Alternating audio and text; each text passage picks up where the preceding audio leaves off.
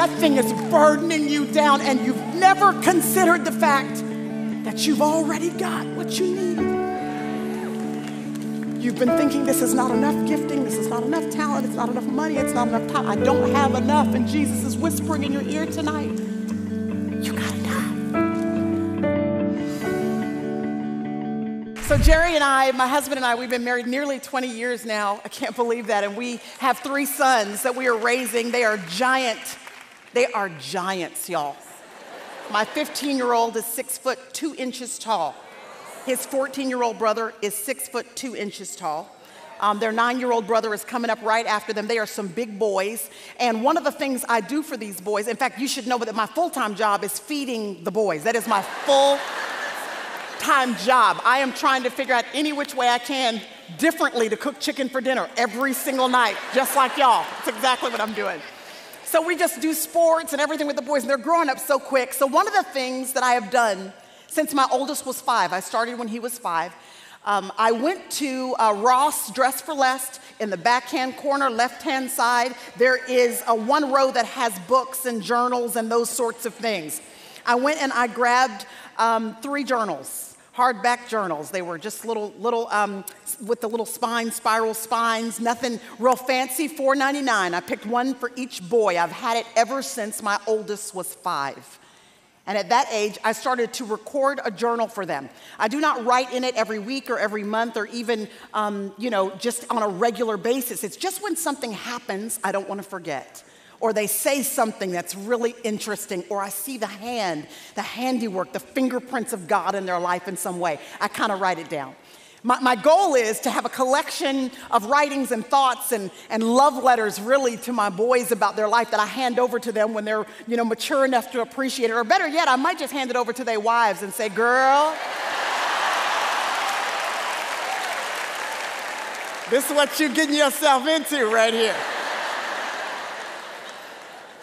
And because my oldest will be 16 next month, I was looking through his journal and came across a story from when he was 5. I read it with fond memories because it was the little journal entry I put in there about him losing his first tooth. He'd wiggled that tooth and wiggled it. He couldn't wait for it to come out. And the reason he couldn't wait for it to come out is because we had told him that when your tooth comes out, the tooth fairy will come. She will come and she will replace the tooth with a treasure. So he could not wait.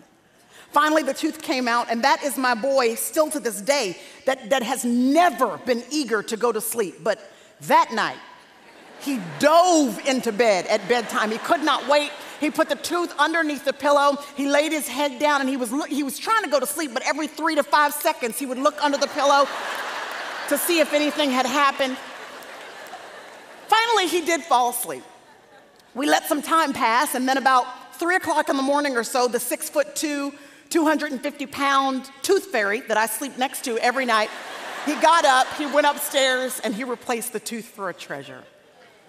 In the morning, I knew when Jackson, and at the time we just had Jackson and Jerry Jr., I knew when they got up. I knew I could hear it. I could hear the excitement, the squeals. I could hear the stomps on the floor. I could hear the eagerness and enthusiasm because the tooth fairy had come and left the treasure.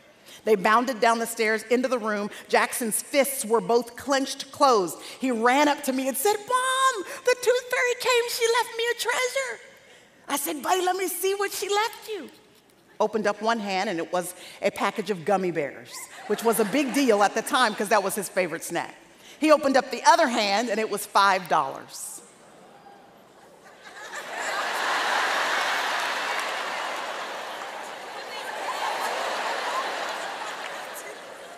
Now, I don't know what happened when y'all were growing up, but I grew up in the days of dimes and nickels. Can the church say amen? Anybody? So, I'm trying to be excited for the boy. But really, I'm annoyed about this whole $5 situation. And my husband can see that I am troubled. And if mama ain't happy, nobody's happy. After Jackson left the room, Jerry came over to me and he said, Priscilla, don't worry. He said, do you remember that last month was Jackson's 5th birthday?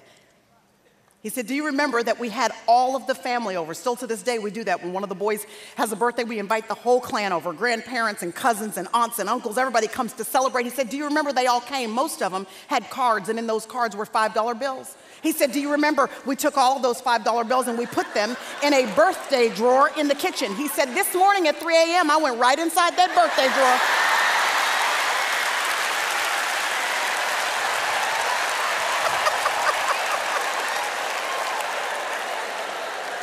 Dave Ramsey would be so proud of us. That's good financial stewardship right there is what that is.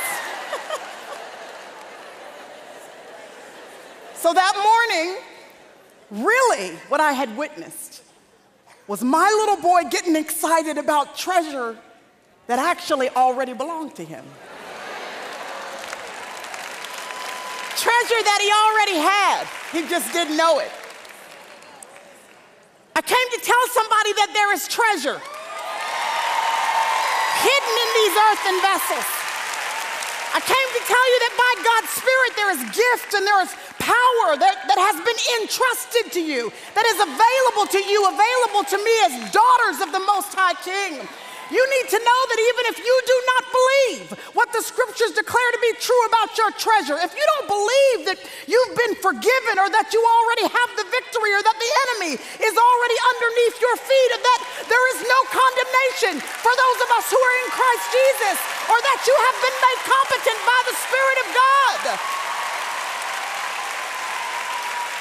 I came to tell you that even if you don't believe it, the enemy does.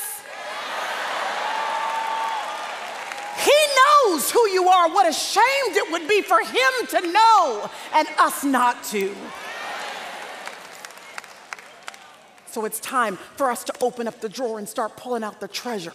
The treasure we've been ignoring, the treasure we've been calling insignificant, the thing that we've said is not enough, not valuable. Lord, if I could just be like her. Lord, if I could just be like that. If I could just have a bit more of that. If I weren't me, then Lord, I'd be enough. He says, you have enough. You just haven't opened up the drawer. Pull out the treasure. There is a story in Scripture that is going to be very familiar to you. It's the one that the Lord has been using in my own life to remind me about how He will compel me and He will compel us to open up the drawer and reach in and pull out the treasure and see what it's like when He uses what He has already entrusted to us. Luke chapter 9, verse 1 and 2 says this. And He called, that's Jesus, He called, somebody say He called. He called the 12 together and He gave, somebody say He gave. He gave them power and He gave them authority over all demons and to heal all diseases, verse 2. And then He sent, somebody say He sent. He sent them out. He called them. He gave them treasure. And then He sent them out. Verse 10 says, and then when they returned to Him, they gave an account to Him of everything they had done. And taking them with Him, He withdrew by Himself to a hill called Bethsaida.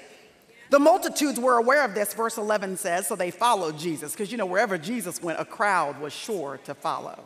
They weren't quite sure He was the Messiah, but what they did know was that when this man showed up, blind people could see. What they knew is that when Jesus showed up, the lame could walk and the deaf could hear, the dead were being raised. So wherever Jesus was, they came. The crowd followed, and welcoming the multitude, Jesus began speaking to them about the kingdom of God and curing those who were in need of healing. Verse 12. So the day starts to come to a close, and the 12 come to Jesus and say, now, Jesus, you're going to have to send this multitude away. They've got to go into the surrounding villages and countryside and find lodging. They got to get something to eat, Jesus. Come on now, here we're in a desolate place. Verse 13, Jesus said to them, you give them something to eat. They said, Jesus, we have no more than 5 loaves and 2 fish, unless perhaps you let us go and buy food for all these people, because we're not enough as we are right now. There were about 5,000 men. Scholars say the reason why Luke specifies men is because there were women and children too. So there were probably about 15,000 hungry people that day. Jesus said, have them recline to eat in groups of about 50 each. So they did so, had them all recline. And then he took the 5 loaves and the 2 fish. And looking up to heaven, he blessed them. And then he broke them. And he kept giving them to the disciples to set before the multitude. And verse 17 says they all ate.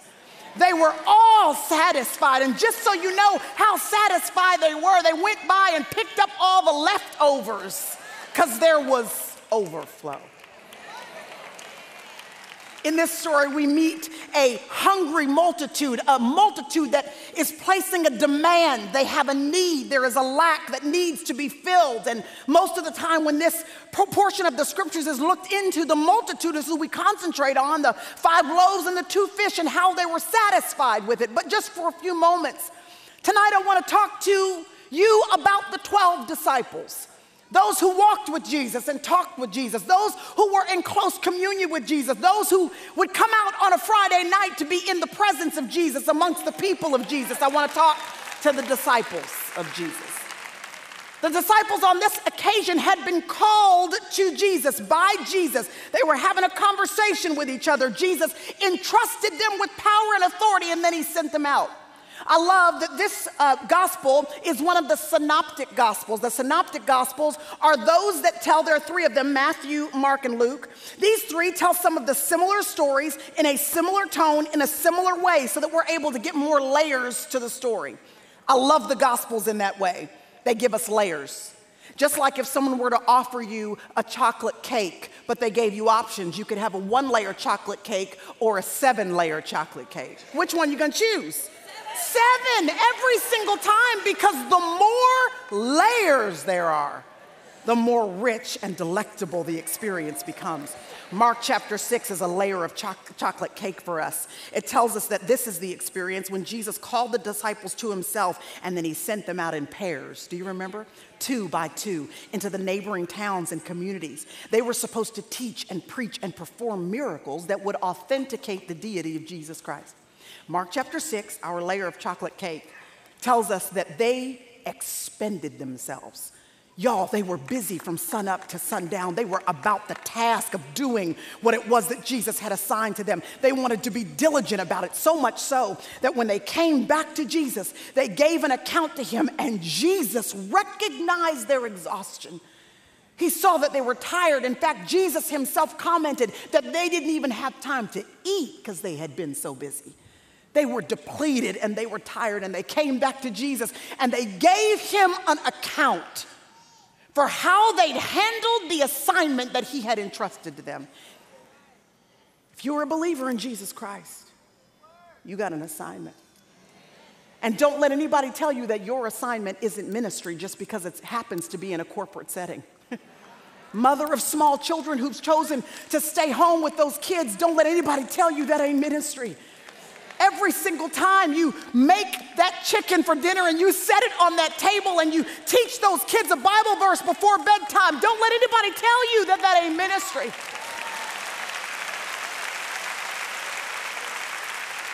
Corporate woman, when you sit around that boardroom table and you're the only one that has a set of ideals that lines up with the truth of Scripture, at a table with those who are thinking and acting and planning in a way that is left of God's word, don't let anybody tell you that you around that boardroom ain't ministry. That's ministry. High school student, college student, you're the only student that stands for truth when your professor says this is the way it is, and you say, no, that's not the way it is. Don't let anybody tell you as the light on that college campus that you are not in ministry.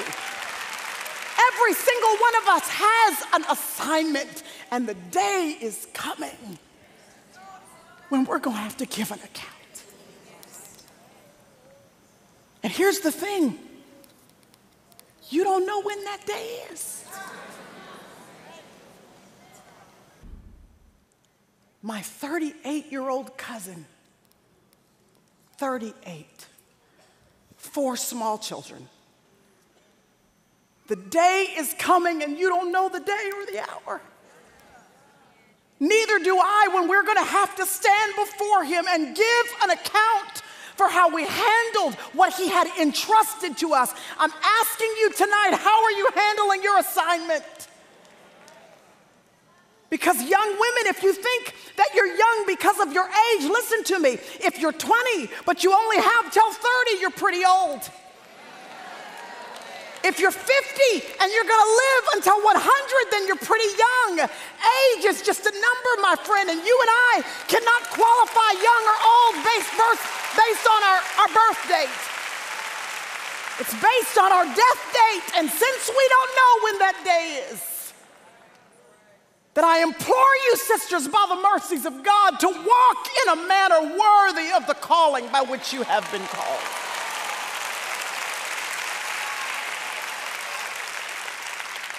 Because listen, I don't know about y'all, but when I see him face to face, I'm looking for a well done. I'm looking for well done.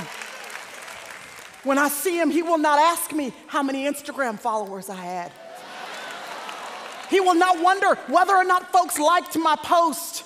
He will not be interested in whether or not my selfies were perfectly lit. He will ask me, did I know his son? And then I will give an account. So the disciples, they come and they give an account to Jesus. I wondered if there was a recipe for effective ministry. Because if these guys were willing to come and look Jesus in his face and give an account, I figured there might be a recipe for us for effective ministry. I'm interested. Anybody interested? There are 3 ingredients to the recipe. Luke chapter 9, verse 1, it says, he called them. He called them. And his calling superseded any personal ambition that they had. They laid down whatever they were going to do because they heard the call of God beckoning them to do something else.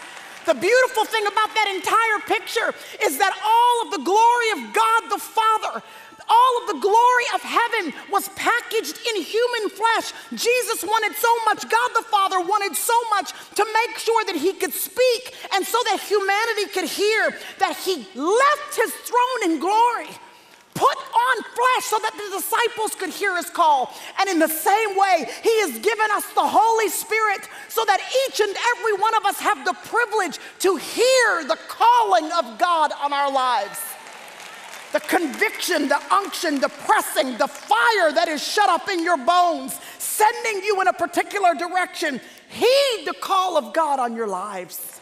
Then they were not just called. I love so much that before he skips to the third ingredient in the recipe, sending them, I love that before we get to the third one, there's that second one. He did not just call, but then he gave them power and authority. It means that what he was calling them to do, he was simultaneously equipping them with supernatural power to be able to pull it off. So it's good news for anybody in the room that you feel like you've got a dream that is way over your head. You've been called to do something you don't have the money for, you don't have the time for, you don't have the patience for, you don't have the gifting for, you don't have the talent for, you don't have the connections for. The good thing and the great thing about our God is that he does not call people who are already equipped. He calls you. And then for the people that say yes, he equips them with what they need for the calling.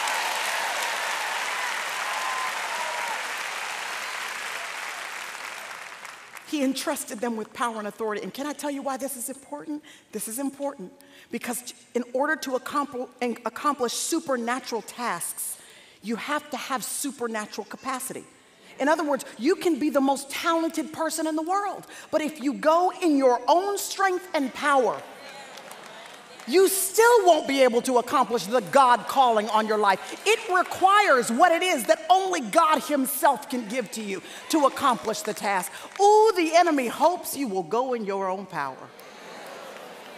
He hopes you will think you are flashy enough and savvy enough and talented enough and impressive enough so that you will no longer lean on God instead of leaning to your own understanding.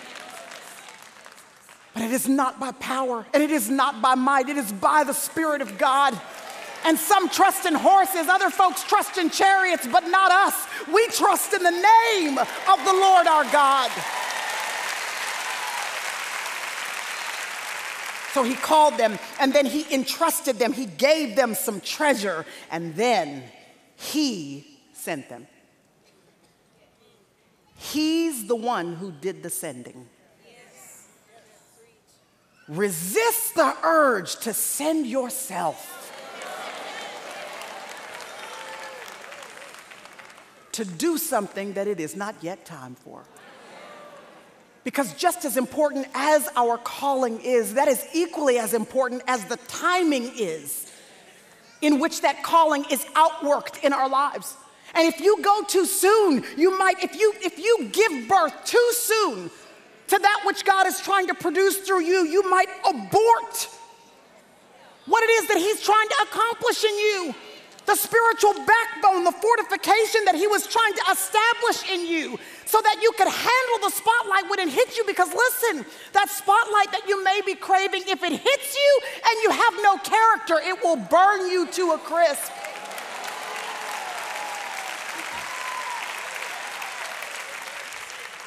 So he called them. He entrusted them. He sent them out, and they returned to him and gave an account. They were tired. The disciples had been given it everything they had. And I know there are some of you in the room, and you would admit that you haven't done it perfectly, but man, you've sure been purposeful. You've been intentional about this marriage. You've been giving it everything you've got. You've been intentional about that teenager. You've been giving that kid everything you got. This toddler that has this specific bent or this specific issue that you've been doing everything you can, going to see every expert that you can, reading everything that you can to be the best that you can. As a mother, single mother, you've been giving it everything that you've got, working the jobs that you've got to work to keep food on the table. You've been giving that business, that ministry, that endeavor, everything that you have, and you, the disciples, are tired. The good news about Jesus is that when the disciples come to him tired, he does not say, "Go away from me and get yourself together. Come back and then I can use you." He says, "Come away with me." In other words, listen, the cure for your exhaustion is intimacy with Jesus. That's the cure, y'all. I'm saying, I agree. Take the holiday, take the vacation, tell them you need a little sabbatical, you got to step back for just a little bit, you need a little margin in your life. Take the holiday, but don't take a holiday from Jesus. Don't take the sabbatical from your relationship with the Lord. Prayer shouldn't exit your schedule because these are your rest days. You still need to be the deer that pants after the water. Your soul has still got to be replenished and can only be replenished when you have intimacy with him. And you're trying to figure out, Lord, you told me that I was going to be replenished. You told me that I was going to be refreshed. You told me that you had something that you wanted to give to me. Why would you take me here to this place where I'm being pressed down by a multitude of issues and concerns and frustrations? There's something overwhelming me that is bigger than what I feel like I have the capacity to handle. Why would you bring me here? This tells us that the story of the feeding of the 5,000 is not just about the 5,000. It's also about the disciples. It's not just about the multitude getting fed. It's about the disciples being fed physically, spiritually, emotionally. And it tells us that the 5 loaves and the 2 fish are the gift to the multitude. But it's the multitude that's the gift to the disciples. Because the multitude is what's going to make them have to finally open up their drawer, pull out the treasure that they would have otherwise ignored, place it in the hands of a multiplying master who's going to show them what it looks like when he takes their little bit and makes it a lot. There is no replenishing like watching God multiply your loaves and fish. I came to tell somebody who's got a multitude pressing on you. In your marriage or in your finances or in your health or in your parenting or in your singleness, that thing is weighing down on you. That means that there is a drawer waiting to be opened. That means there's some treasure waiting to be unveiled. And when you take it out, finally, when you stop ignoring it, when you stop circumventing it, when you stop acting like God hasn't given you everything you need, when you will finally recognize this little bit, this little gifting, this little talent, this little time, this little money, this little dream, this little vision, that this is all I need if I'll just pull it out and entrust it to the hands of a multiplying master. Can I just show you real quick what the disciples did? Just real quick, because I think it's interesting because it's so us. They said to Jesus in verse 12, send the multitude away.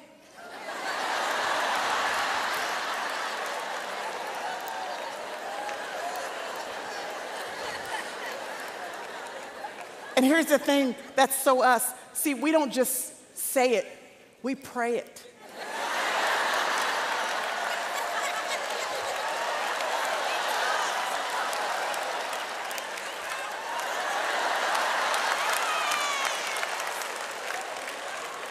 We pray away what we don't even recognize is the gift he has given us to press us into opening up our drawer.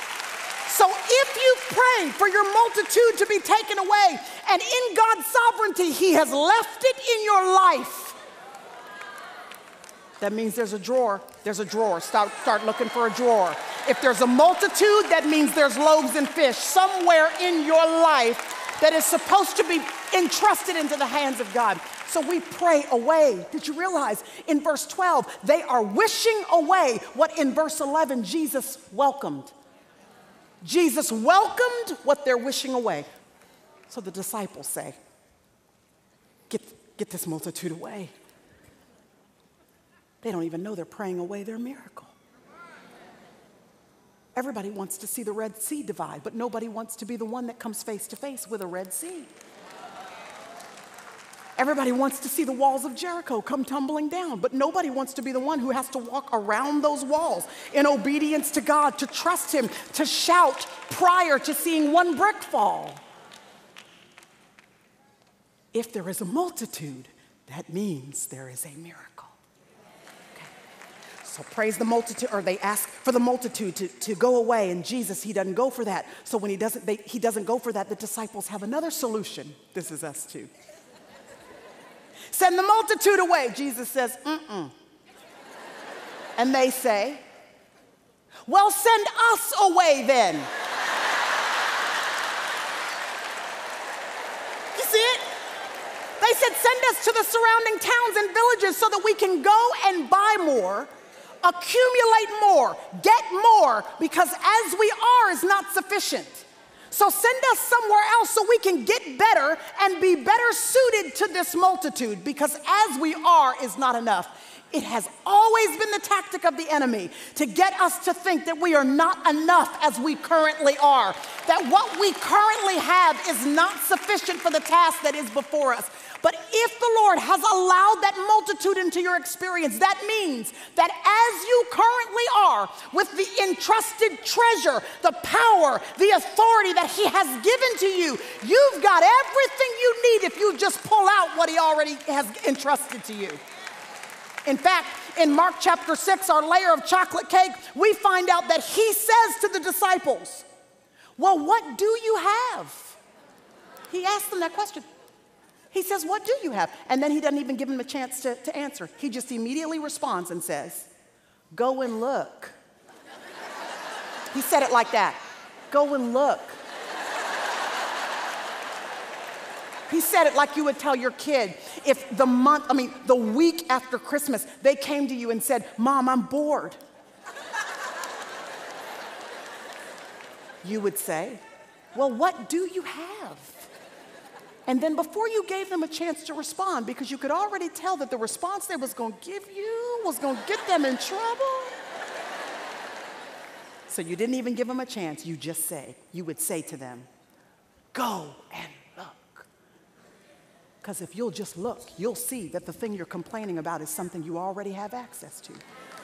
if you will go and look, Moses, you will see that everything you need to do what I've called you to do, it's in your hand. It's that rod, that common rod that has always been right beside you, but now I'm going to infuse it with my power. If I can just get you to go and look, Moses, pick the stick up, put it over the Red Sea, you will see that it will make the Red Sea divide like a solid wall. Go and look, David. Yes, Goliath is right there, but if you'll go look down by the stream, I've already provided 5 smooth stones that will be everything you need to take that giant down. Go and look. Spend all of the energy that you're spending complaining. Spend that energy going to look for what God has already given us access to.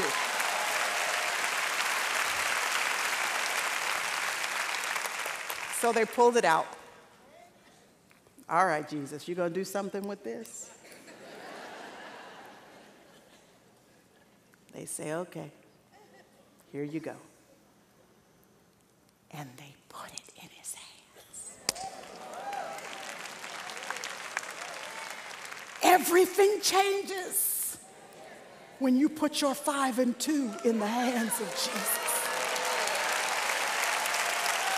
Everything changes when you stop speaking negatively about it and just trust it into the hands of Jesus. When you just take that little dream that he has entrusted to you and you give it back to him and you say, it don't look like much right now, but I'm putting it in your hands. And the great thing about our God, verse 16 says, is that he took the meager gifts of man. He didn't look at their little bit and say, come back when you've got more. A holy, divine, almighty, powerful God, a God who does not need us or our loaves and fish. When man gave it to him, he received it. And looking up to heaven, he blessed it. Y'all, you don't need more. You just need God's blessing on what you've already got. You don't need more. You just need God's blessing on your 5 and 2, girl. That's all you need. You know what his blessing is? It's his favor. Y'all, favor is what makes the scales balance over in your favor. Favor is what makes things a little bit unfair on your behalf. Favor is what opens doors that nobody can shut. Favor is what puts you in positions that nobody can take away. Favor is what sets you before kings and queens. The favor of God is what you want on your life, on your 5 and 2. Looking up to heaven, he blessed it, then he broke it, and he kept giving it to the disciples.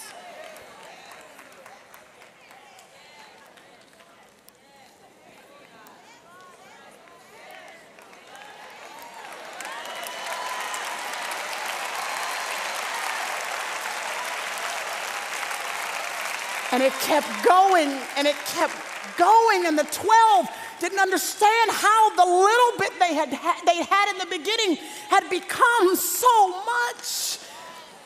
And their entire multitude, the whole burden was satisfied. And when everybody was satisfied, ooh, somebody say satisfied. Satisfied. Ooh, Victoria, I wish we had time tonight, girl. Satisfied. This is not some, Happy Meal sort of situation here. This is not a #1 on the Burger King drive-thru. This is Sunday afternoon. I'm talking about old school Sunday, where your mom started to cook on Saturday night and the yeast rolls were rising and the macaroni and cheese was bubbling and the sweet potatoes were all gooey on the stove and the sweet tea was going, the roast. She started the roast on 200. The night before and let it simmer all night long. Y'all are getting hungry, aren't you? I know. Listen, do you remember how when you came home from church the next day, you ate that and the only thing you could do after that was, that's all you could do. That's why Jesus said, go ahead and have the people recline. Have them get in a posture of expectation that I'm getting ready to do exceedingly, abundantly, above and beyond anything that they can ask or think. Satisfied. Sunday afternoon kind of satisfied. That's what he does. And they were so satisfied. Y'all, don't even sit down, just stay standing. Listen.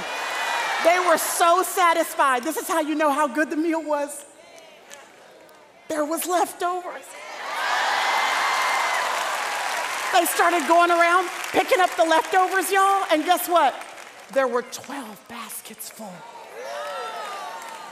One basket for each disciple to take home as an overflow of the grace and the blessing of God. I want to pray for any of you who are in this room and you've got a multitude weighing on you. That thing is burdening you down and you've never considered the fact that you've already got what you need. You've been thinking this is not enough gifting, this is not enough talent, it's not enough money, it's not enough time. I don't have enough. And Jesus is whispering in your ear tonight, you got enough. Just give it to me. I'm going to multiply it. I'm going to blow your mind with what I'm going to do if you just trust it to me. Anybody got a specific multitude that you need prayer in regards to? Just go ahead and raise your hand. We're going to pray right now. In Jesus' name, Victoria, will you come up with me, please? Just as a pastor in this house, would you just be present in this moment so we can pray over God's people? Lord, right now we entrust every single woman who has her hand raised in particular. We entrust every single one under the sound of our voice, Lord, to your loving care. We thank you that you are sovereign over their lives, Father. We thank you that there is nothing that is in our experience right now that is not first passed through your fingers. And since we know you are good and that you are kind and that your mercy endures forever, then Father, we believe that if you've allowed this multitude, there's something in this multitude we don't want to miss. And so, Father, I pray right now that you would change our perspective so we can see in this multitude what you have for us. Don't let us miss it for anything in the world, Lord. And then, Father, I'm going to pray over our 5 and 2. I ask right now in Jesus' name, whatever the 5 loaves and the 2 fish are that you have entrusted to every single woman, I pray that you would give a holy courage and a holy boldness that would compel us to open up the drawer and pull it out and entrust it to your hands, Father. God, I do pray that if this multitude has anything to do with the enemy, Lord, if the enemy has assigned an attack on any woman or her family, I pray that his attack would be canceled in Jesus' name and by his blood that has been shed on Calvary. But Lord, if this multitude is of you, then right now in Jesus' name, I thank you for it in our lives. Come on and thank him for it. I thank you for it. And then, Father, we're going to go ahead and get in a posture of abundance. We're going to start living and praying and acting like people who believe that you are the God of Ephesians 3:20 and 21. You can do above all that we ask or think. In Jesus' name. Friends, no matter what trouble you're facing today, God has already provided the wisdom, courage, and strength you need to stand. For your gift of support in any amount, we're going to send you Joel Osteen's new book, You Are Stronger Than You Think. Please go to tbn.org/stronger than, and thank you for being a part of this global television ministry.